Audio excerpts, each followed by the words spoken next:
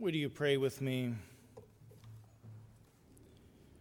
Reveal, O God, your wonder to our eyes. Open our hearts to Christ's love.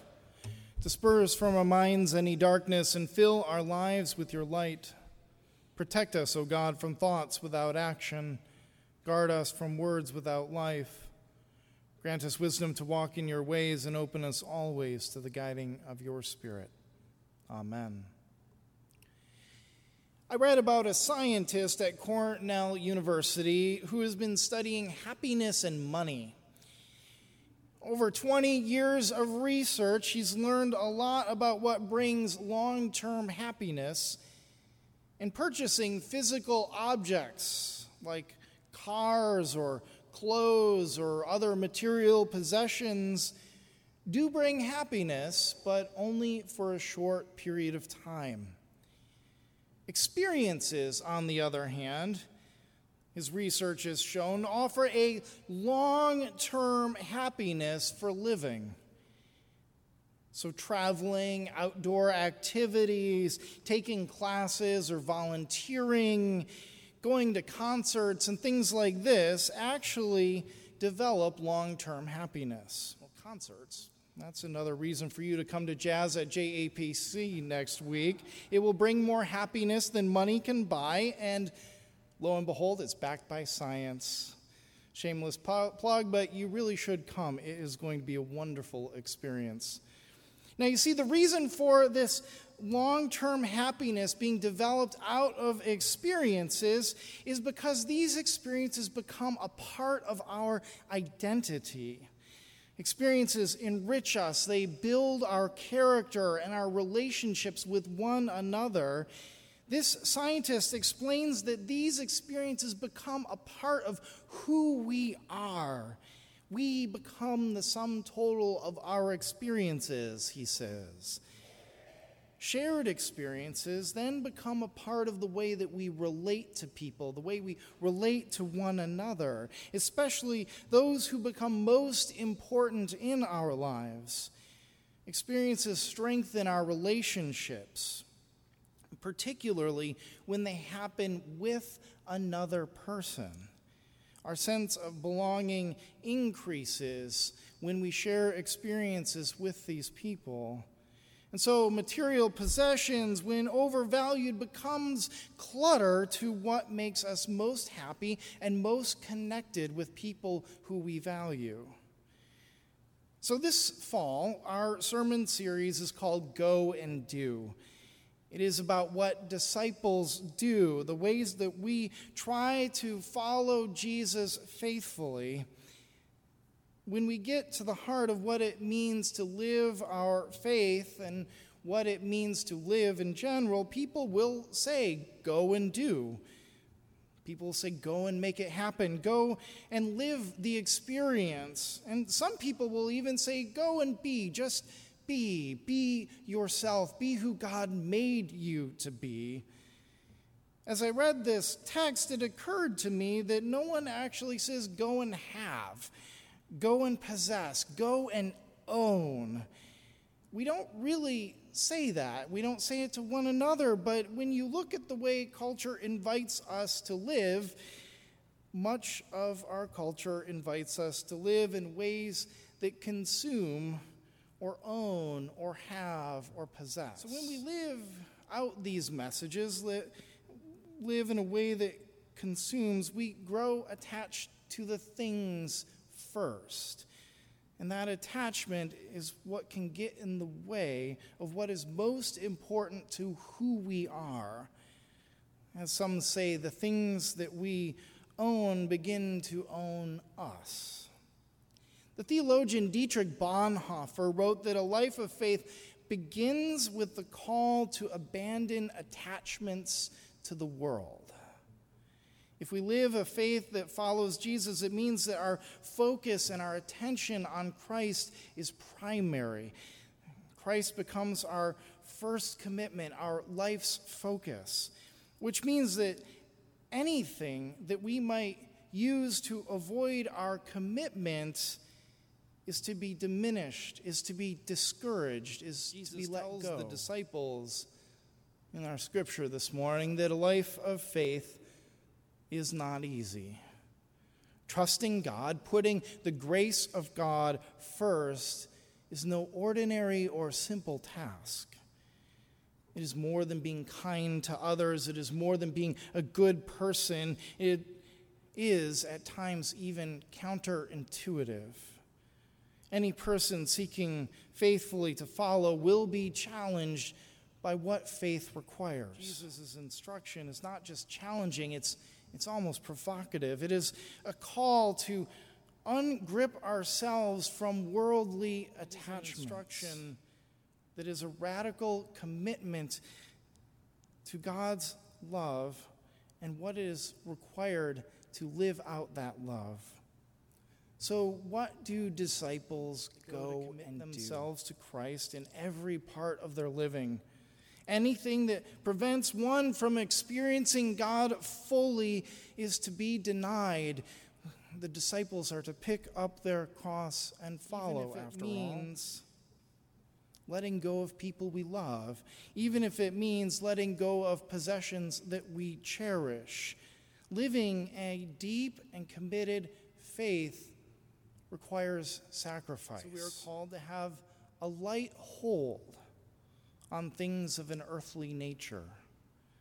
Disciples let go of attachments as their way of carrying the cross.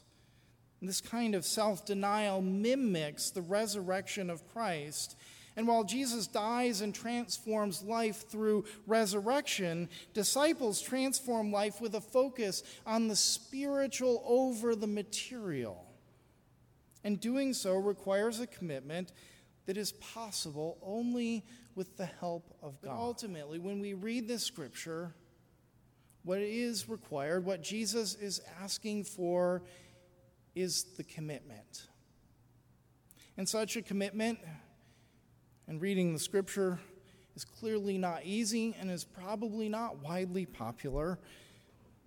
Discipleship may not seem attractive when we hear what it requires, especially when it might require sacrifices that are hard. But I don't think Jesus intends this to be punishment. I think it was intended to be an honest view of the world, that if we want to see a better life, a fairer world, a world that looks more like the one that we and God desire, then this kind of faithful commitment is what is required. And this commitment is not just for the transformation of the world. This is the kind of commitment that will change our lives. The power of experiences of God's love have an intrinsic value. It could change the life of a community, diminishing the power of greed and entitlement and self-centeredness, makes room to cultivate compassion and justice and authentically shared love. Putting God before all else is a powerful experience. Committing to Christ's ways of grace and forgiveness and love is powerful in our own lives as well as the lives of others. Putting God ahead of opinions and judgments and assumptions could change the way we see people around us. It could be more powerful than anything we know. And if this grace is powerful enough to guide this kind of transformation in our lives, then there is a great hope for the world to experience a profound kind of renewal. Experience could redefine who we are and who we think of ourselves to be. And as unpopular as might seem from the outside looking in, there might really be a hope that God's kingdom would be on earth as it is in heaven, just like we pray every Sunday in the Lord's Prayer. Releasing ourselves from attachments might actually be a counterintuitive in way to build up the world. It might be a way to build up our churches. It might be a way to build up our neighbors and our neighborhoods. It might be a way to build up our city. It might be a way to build up ourselves and our families and the people we love most dearly. There's a Detroiter, a man named Bill Walton. I think Bill models this instruction well. Now, I don't know if he's a person of faith. I don't know if he has a church, but from what I've read about Bill, I know that he's a person of commitment. I think he models the commitment that God calls people to in discipleship. Now, he's been called Detroit's flower man. He has a business that is called Walton's Plants. It's about a 10-minute drive from here, actually. It's a 10-minute drive from church. And regardless of his job over the years, and he has had many, he has cultivated plants and flowers on the side as a side business. And he believes in the transformative power of the beauty of these plants. So in neighborhoods with blight, with decaying and abandoned houses that make the neighborhood look dead, Bill plants beauty and cultivates creation. A day when the east side, around here, these neighborhoods were filled with houses and families that took pride in their homes and their neighborhood and made them look beautiful. And though times have changed, though life has gotten a bit harder, Bill maintains this same commitment that he had from long ago. Bill told a reporter recently, "I feel like people can take a shack and put some flowers in front and you don't notice what is behind it. You notice the beauty that is in front of it." He believes in the power of nature and flowers and beauty to transform life. Bill has met resistance with this commitment. He'll bring flowers to places and he is turned away. People don't always share his vision of what these flowers could do. No, it's not flower season. We don't need any. But Bill's commitment is founded on a belief that flowers can transform neighborhoods and they can transform people. Something so simple can bring change. And so rather than waiting for that change, rather than waiting for a time when repairs can be made on houses, rather than waiting for enough money to change a neighborhood, he believes that beauty could bring it sooner, quicker, even now. A person's commitment can cultivate a life that Christ offers to the world if we commit ourselves to that life.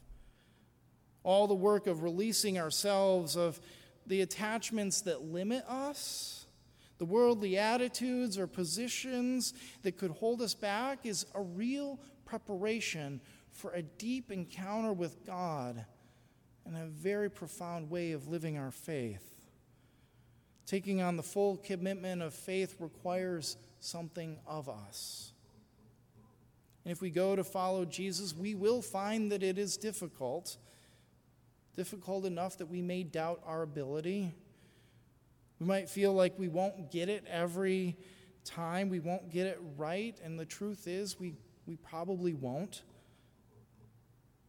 We will also find that we've experienced a deeper grace in our trying to follow than we ever knew. We have experiences that we never knew were available to ourselves because we have made ourselves available to them. And the gifts of such experiences become a part of our identity, part of who we are, both as individuals as well as the body of Christ. And these gifts become essential to the relationships that we make and sustain. So Jesus' invitation is before us.